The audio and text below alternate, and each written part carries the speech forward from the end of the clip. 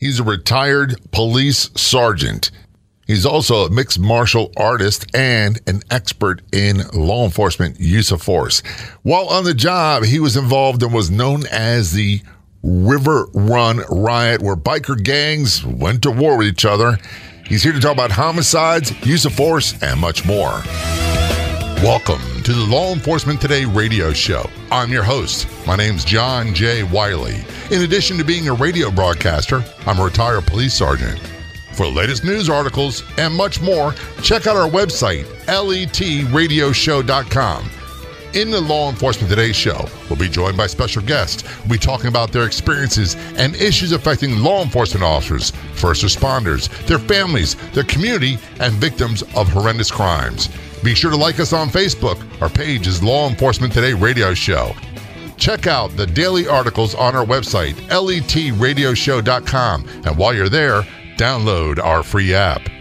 What do you get when you combine social audio with social media all in one free app? It's called Breakout. Get it at letbreak.com. There's a free version for your iPhone and Android devices. Be sure to follow John J. Wiley of the Law Enforcement Today radio show and podcast. Use a profile at LET Radio Show.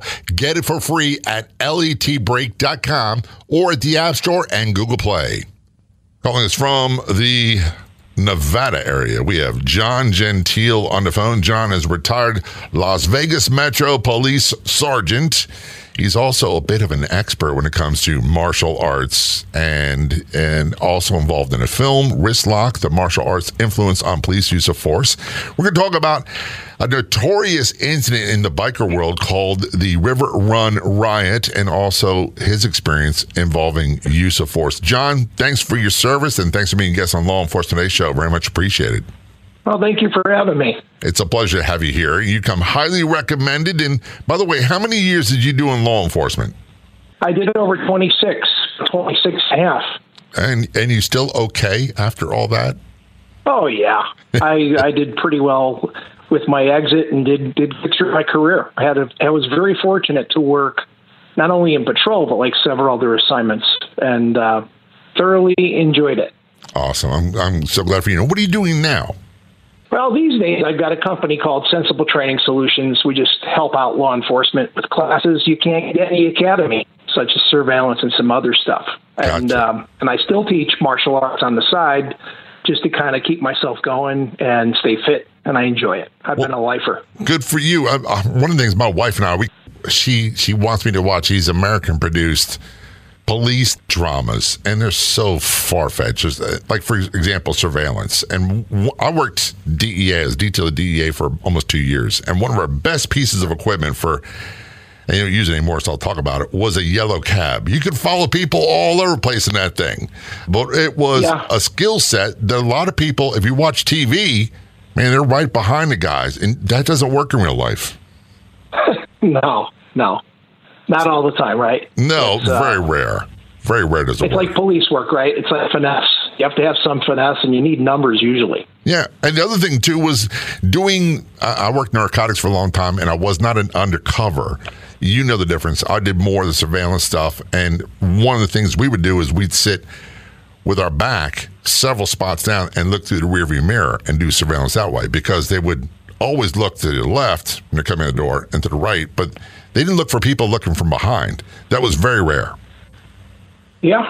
I mean, sometimes you got to pull up, and sometimes somebody in front actually has the best view, just like you said. Yeah. So your career, Las Vegas, that's a no-joke city. By the way, that's an agency that when I was a young man, which is a long time ago in a galaxy far, far away, did not have the best reputation back in the casino movie days, all that stuff. But, man, they really cleaned it up. They've got a great reputation, a great law enforcement agency.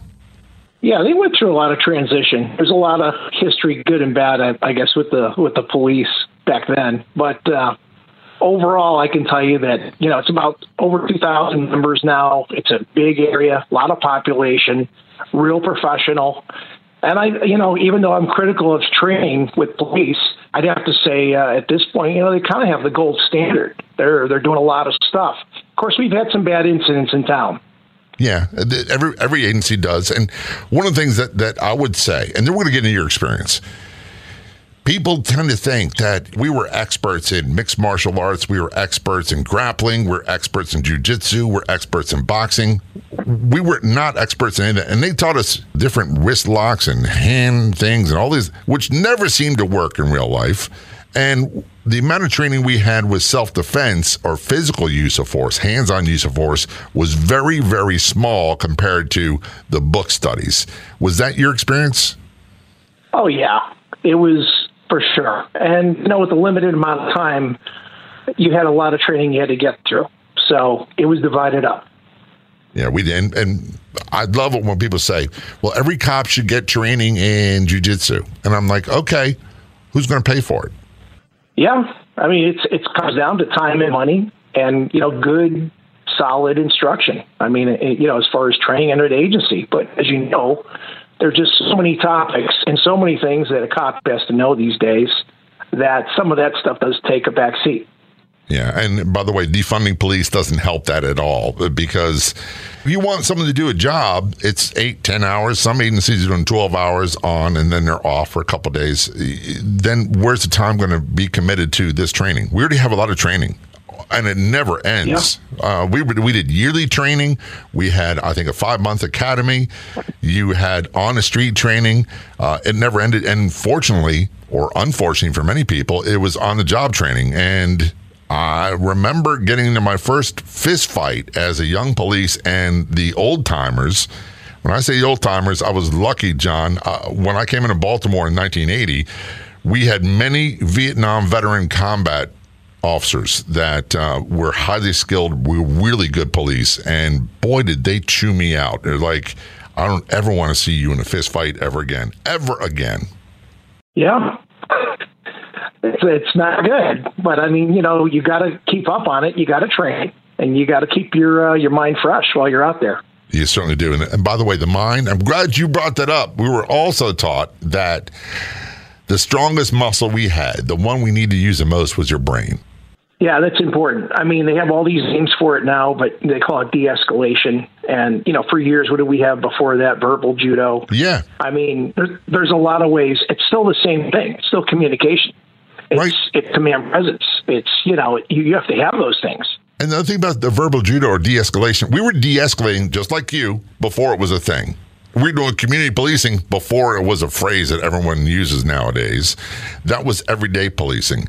We didn't go hands-on with everybody every time you could, and usually you could talk them down, and that was your first attempt, because I was always taught, no matter how good you are, how physically fit you are, no matter how strong you are, how great of a fighter you are, there's always someone crazier, stronger, or luckier that gets you one time on the button and it's lights out. This is Law Enforcement Today Show. Return to a conversation with John Gentile. We'll talk about the River Run biker riot and so much more. Don't go anywhere. We'll be right back.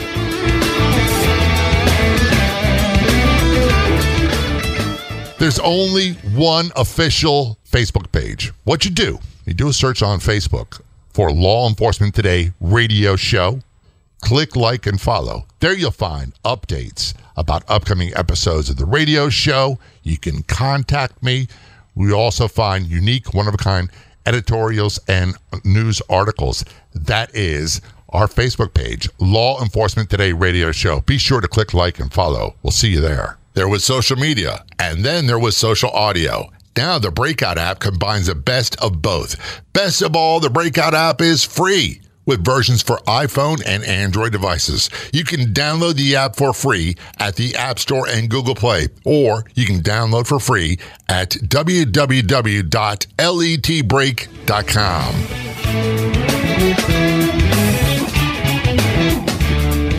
This is Law Enforcement Today Show. Return to a conversation with John Gentile. He is retired Las Vegas Metro Police Sergeant. He's also a martial arts instructor and involved in the film Wristlock, the martial arts influence on police use of force, and much more. And part of your job in law enforcement and it was the bikers. And I'm air quoting because I rode for many, many years. I consider myself a biker, but I'm not a 1%er. And there's a big difference. And not everybody in the 1% clubs are bad guys. So I want to get that out there right now because someone's going to say, hey, but when they get ugly, it gets ugly fast. And part of your job was monitoring these guys, wasn't it? Yeah, I mean, we had to keep track of, obviously the OMGs, as we call them, or, obviously motorcycle clubs, organized motorcycle gangs. We would have to keep track of them because they have a lot of issues nationally, and they do several runs, and we had monitored them for years. And they do that every year around the same time. It's well known. It's not a hidden thing. It's not like a casual weekend ride. Everybody knows this is coming up. No, and it's a lot of bikers that get together, not just OMGs, as we call them. A lot of enthusiasts that ride bikes would show up. It was basically every April of every year. You always knew where it was. And of course, usually was like about third to Sturgis, which is like the biggest. And so we would follow the national headlines. We obviously had local issues with several biker clubs that were in town. So we would try to keep on top of the intel that would come in so that we could try to prepare for that event. As you know, not all biker gangs get along.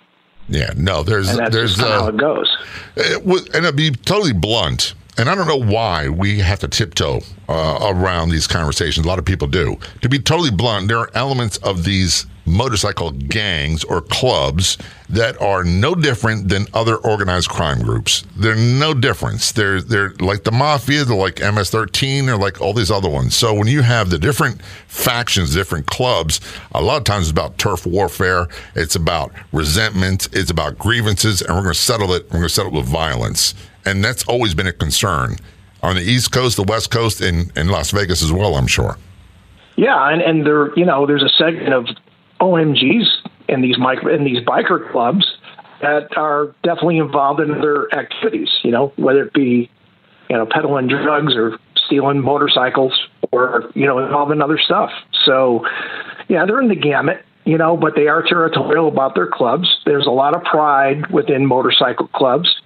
And in these organized motorcycle gangs, there's a lot of turf. There's issues over patches, which are, they're cuts, as they call them. And so there's a lot of rivalries that stem over that and a lot of issues. So you're acutely aware. And by the way, law enforcement has had a long relationship, sometimes troubled, with the different motorcycle clubs. And usually, I'll be honest with you, John, it seems to be portrayed as this motorcycle club's a bunch of choir boys. They're awesome, and the police were horrible. Well, it's because you get a lot of publicity on Boys for Top and things like that, which, listen, all that stuff is good. And there are some clubs that are not 1%ers, as we would say, right? 1%, because 1% of all clubs are outlaws. Right. And if they're proud of it and they put it on their jackets, that should give you kind of a hint. Yeah. And I mean, they're walking around with their jacket. You see a 1% symbol. Even if you're somebody who does not regularly conduct intel or track motorcycle gangs, that should be kind of a hint to you, that that's the kind of club you're dealing with. Now, a little insider information. I'm a pretty heavily tattooed guy. I always want to have more. But the problem is when I have money, I don't have time. When I have time, I don't have money. So I know what I want, but it's a matter of finding the right artist as well. Some of the tattoos that people sport and wear, they don't know the history behind these tattoos. And we've had, on the East Coast, we've had stories of people with knives and having tattoos cut off them. How would you elaborate the lifestyle and culture of the criminal 1% motorcycle gangs when it comes to tattoos, patches, and all that stuff? Well, it's a hierarchy, really, in the order of what you believe in is going to be the club. And, you're going to have other priorities in your life, but your life is the club. It's almost like you said, like mafia, right? The club is first. And so everything the club is part of, on the cuts, you got obviously, the position of the person. You're going to know who you're talking to. If you're talking to somebody important, might be listed on his jacket, road captain, he might be a president, might be sergeant at arms. They do have a hierarchy. There is a rank. And, they care about their cuts. And you don't wash them, obviously. They care about their club more than anything. So if on a territory note, or something that could quickly irritate them would be you replicating what they have and believe in. So that's why a lot of clubs, when it comes to their jackets, their cuts, they, especially like in California, the Hells Angels in California, for instance, is a big club. They have the California rocker at the bottom. Normally, you have where they're from. Well, if people try to duplicate that kind of stuff, that's where some of these issues of territory come into play. Right. And you don't really have to be in California. If you're replicating what another club does via tattoo or cut, patch, whatever, you could find yourself in big trouble. I sold my motorcycle a few years ago. And here's the reason why, John. I'm in my early 60s. I've never been in a motorcycle accident. I'm looking to knock on wood right now. And I said to myself one day after a close call, do I really want to go through physical recovery from a motorcycle accident and being 60 years old? And the answer for me was no, I do not.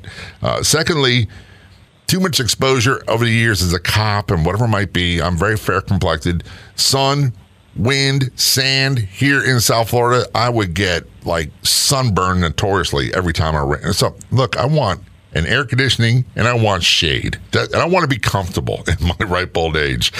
But when I did ride, one of the things that I did do was I never ever wore anything other than plain shirts, plain jeans, and even like jackets. They would never have any patches, nothing like that on that. And it wasn't a respect thing so much as, well, maybe it was respect. This is your deal. This is my deal. And I'm not like you. And that's most of the people I rode with.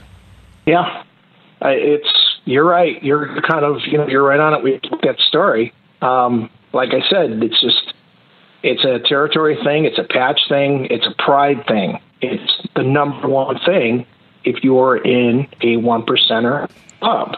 And now we're going to talk about what happens when those things clash and John's experience with the River Run Riot. This is Law Enforcement Today's show.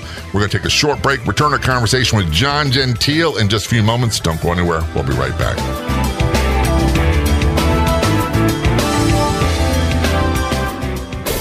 Have you ever wanted to listen to a favorite Law Enforcement Today episode again? Or chat directly with John J. Wiley? Now you can. Download Podopolo for free on either app store and send John J. Wiley a DM right on the app. That's Podopolo, Podopolo.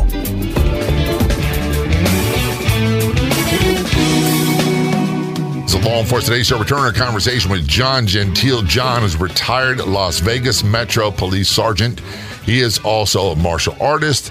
He does training to help law enforcement agencies. He's heavily involved in the film Wrist Lock, the martial arts influence on police use of force, which I cannot wait to see.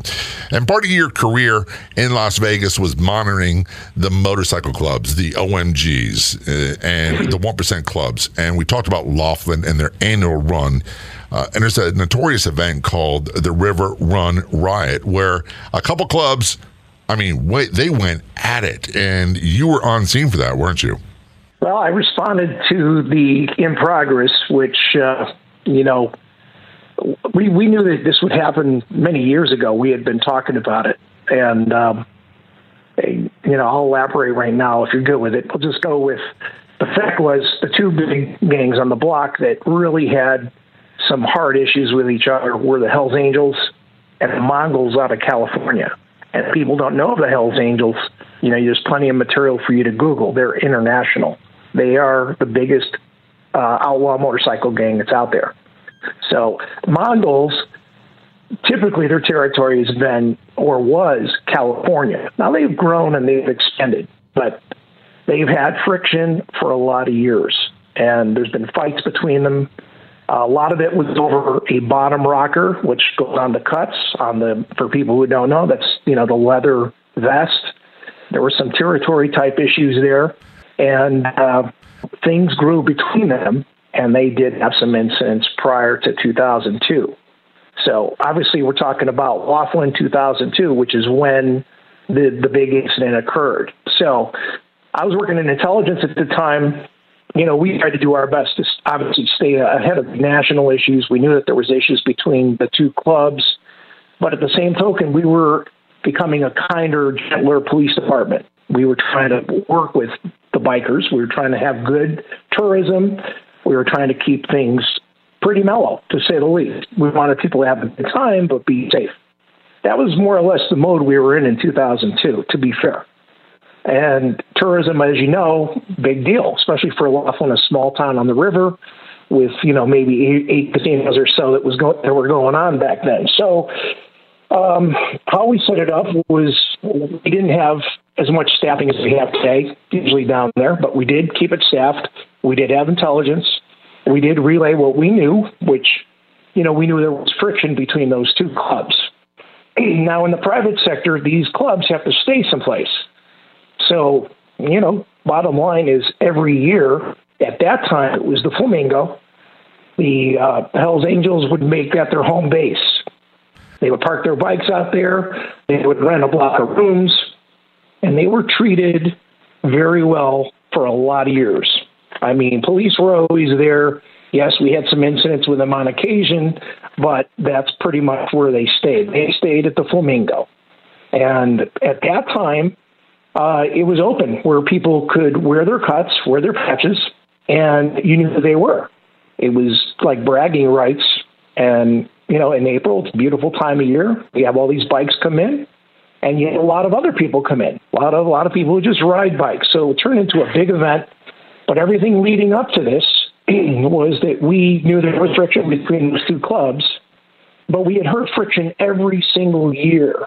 So every year we were preaching that there was friction. But again, sometimes not a lot of things occurred on a high level to really warrant maybe all the enforcement down there, maybe in some other people's eyes that were up the chain. However, we did the best we could with what we had. We always kept up on our intelligence. We even had people, obviously there's a lot of cameras in play. The hotels have a lot of video, and there's a lot of undercover, covert kind of guys walking through the crowd. You got uniform presence. At 2 o'clock in the morning in 2002 in April, I'm going to try to give you the right date. It was like a Saturday night.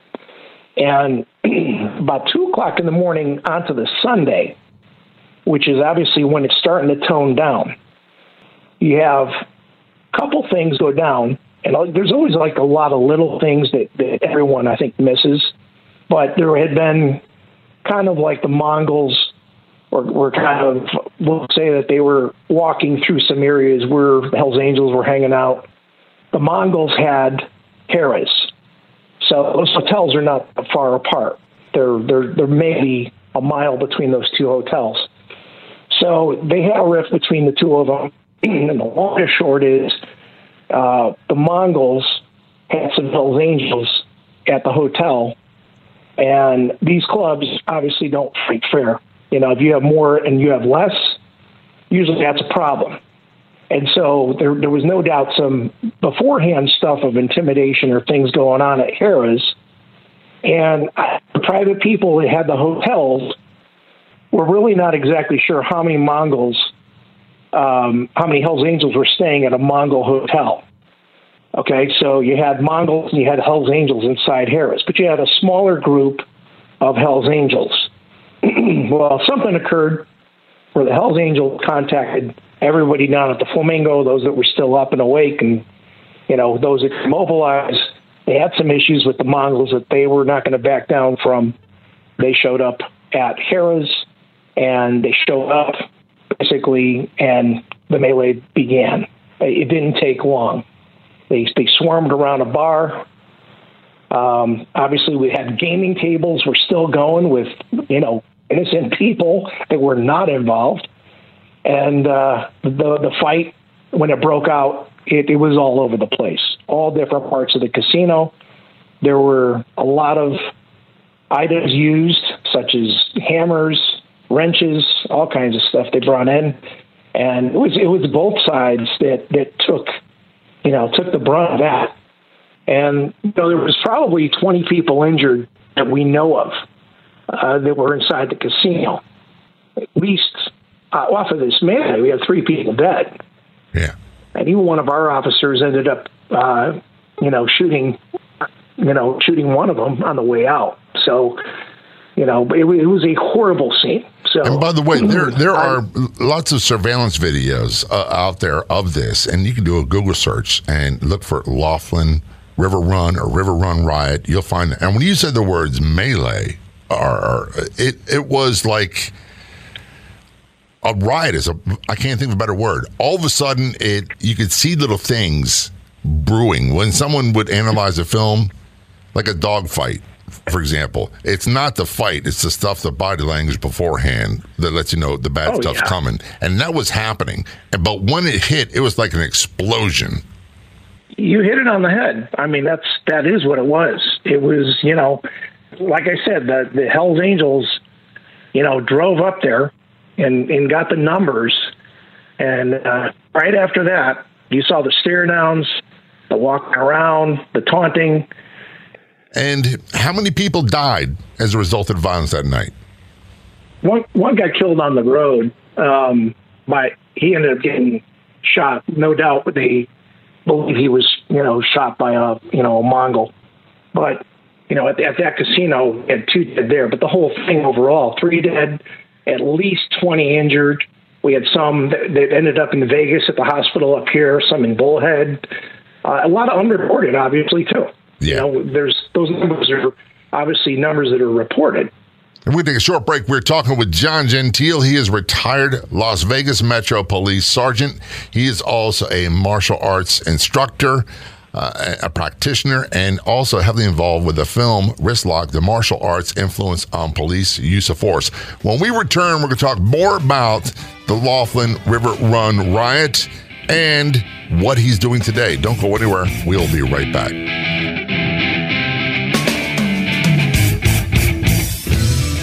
Has this ever happened to you? You sign up for a free email newsletter, and within hours, you're receiving tons of spam. That won't happen when you subscribe for the free Law Enforcement Today radio show email newsletter. We won't spam you. No more than 2 emails a week. I promise. All subscribers are automatically entered in all future contests. Sign up at letradioshow.com. Scroll down to the sign-up area. That's letradioshow.com. It's the Law Enforcement Today Show, returning our conversation with John Gentile, retired Las Vegas Metro Police Sergeant. He was on scene for the biker wars in Laughlin, Nevada, also known as a River Run riot. And he is a martial arts instructor, practitioner, and heavily involved in film Wristlock, the martial arts influence on police use of force. Part of me is just fascinated with the whole biker war culture. And because it was never an issue where I worked in Baltimore. It just wasn't. We had issues in other parts of Maryland, primarily with pagans and outlaws and those sorts of things. But they were never the kind of incident like this one. And you've said it earlier, the pagans, the Mongols and the Hells Angels have had dust-ups and problems for years. But I don't think anybody saw something of this magnitude coming. Did you think it would be this big? Well, for years we've been talking about certain clubs having run-ins with other clubs. So it's not like we didn't discuss it and talk about it. We used to have other crimes. We would stop some of the OMGs. We've got some narcotics cases against them. We stopped the one time. We've got a bunch of stolen bikes in the back coming out of Laughlin. So it's, we had other things going on with the bikers. However, the same talk that would swirl around would be basically who's not getting along with who this year and what's been going on. Because if you look at nationwide, at any one time, you could see what clubs really are taking action against other clubs. And by the way, in all fairness, it's not just a Las Vegas problem. It's an international problem. Canada's had issues. Other countries have had issues with extreme biker violence. So it's not just you guys. And you guys handled it well. How many people wound up getting locked up that night? That night, I can't really tell you exact numbers because there were many others locked up after that. And then there was many others that went to the hospital that got locked up later. So those numbers, I don't have the big tally on that. But, like I said, you had probably 10 or 12 that went to the Bullhead Hospital, which is across the river. Some of those, 4 of those at least, were flown to Vegas because of critical wounds from stabbings and other weapons that they had inside the hotel. And it's not like, if you could see somebody with their cuts on, they might have some tools on them. They might have a hammer. They might have a flashlight. All these items later on, working in the intel capacity, I worked with tried to gather evidence for the people that were going to respond. I mean, homicide was going to respond. We had people that were, dead. We had people that were injured badly. And so, we were going to review that tape. We were going to find out and try to identify everybody that was involved. We're trying to find out who started it, who may have engaged at the beginning, who did the lethal, shots or hits. And that was more or less, running us right into when that occurred. Because you had a lot of things going down. You had like 200 people detained inside the casino. You had to figure out what their role was. Right. And we're talking 2 a.m. in the morning at the end of April 2002. So, and you had to have stability inside the casino, life safety first. Right. So we went in and we pulled the tapes, started working on things that we could work on, started trying to figure out where everybody went that was involved, because there were some people, obviously a lot of them had fled. We had gotten 200. I am sure there was quite a bit more that were there by the time everybody got there. Like I said, you got 8 hotels. They're not that far apart, but nonetheless, once some of that stuff went down, there's no doubt that some of the people had fled and left. I can tell you, I never had experience like this in police work, but I can't imagine or have a point of reference saying, okay, you and 20 guys got to go in there and there's 300 people and they're fighting. There's 300 people that are trying to kill each other. It's not just like, the Marquis de Queensberry rules. These people are hammering each other. They're stabbing. There's gunshots. That's something I wouldn't want to face. Well, you can go online, like you said, and you can see a lot of that footage. And you could see a lot of that, how they were more or less antagonizing one another and around the bar area, and how it exploded. It does not take a long time. And what do you have at each hotel? A few cops probably at 2 a.m. Right. You probably didn't have full staffing at that time. Now, everybody responded, but there was ample time for some of that stuff to go down. I mean, you don't need a lot of time. And I'm sure once that melee broke out. Yeah, well, they say hindsight's 20/20. I'm sure your agency and many of the command staff caught some heat from the media about this. Well, everyone took heat at the end when this was all over. The bikers would not have their event that they had on April 27, 2002. They would not be allowed to wear their colors or their cuts. It wouldn't be as enjoyable for them in the next bunch of years because the police would be everywhere they turned. And the hotels would really support the police in terms of, there was some civil lawsuits, and you can look those up and see, how, I believe was sued involving, some of this. So, there's vicarious liability, as they call it, and liability for some of these casinos, even if they, they made a comfortable environment at the time. And, in hindsight, I'm not sure what more they could have done that night. Obviously, that night went down the way it went down. But I think in retrospect, I think Metro now handles it better. I'm sure that the resources are, I'm retired right now, but I'm sure the resources are more in play. I mean, we had a lot of years of calmness, and you have to remember the history. I mean, Hells Angels used to go in there all the time. We did not have the melee that we had. We had some issues here and there, but it was not like 2002. And incidents like that oftentimes creates a culture change in law enforcement and government policies and all those things. And people talk about, the police defunding. And I always say this, and we'll go into your film in a moment. Things like this are like a pendulum. It swings from one direction to another, and the next Laughlin River Run riot will change the way governments handle things and be more proactive and a little bit more hands-on than they were before. So, John, thanks for your involvement in explaining that. I want to talk about the film you've been involved in, Wristlock, the martial arts influence on police use of force. Tell us about that. Well, Wristlock, the martial arts influence and use of force, really covers a lot in the movie. The movie's about an hour and a half long. It's a movie. There's a lot of retired police people in it, so that they could speak out. You know, we didn't want to really interfere with police departments per se or anybody saying something about their agency, but it's stuff that police have talked about for 20, 30 years or 40 years, right. Which is there's a segment of police that really need to train more.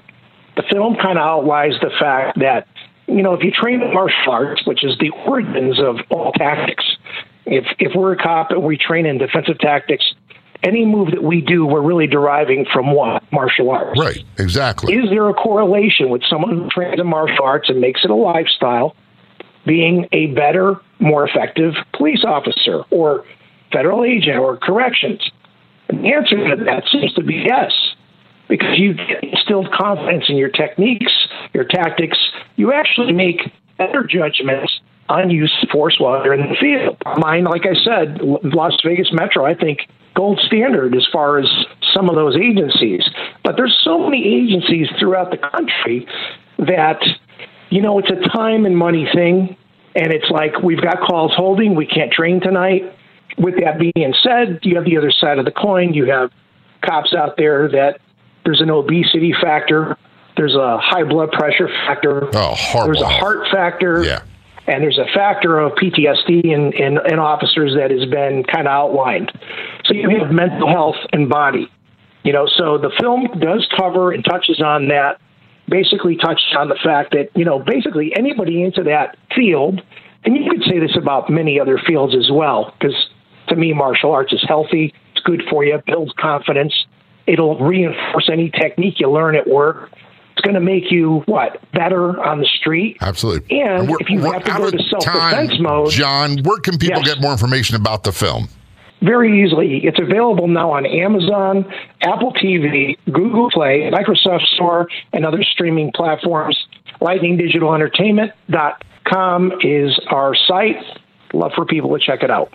Awesome. John, thanks so much for being a guest on the show. And your service, very much appreciated. Thank you for having me, and thank you to everybody else for listening. I'd like to thank our guests so much for coming on the Law Enforcement Today radio show. The Law Enforcement Today radio show is a nationally syndicated radio show broadcast on numerous stations once a week and growing. If you enjoyed the podcast version of the show, please do me a big favor. Tell a friend. I'll be back in just a couple days with a brand new episode of the Law Enforcement Today radio show and podcast. Until then, this is John J. Wiley. See ya.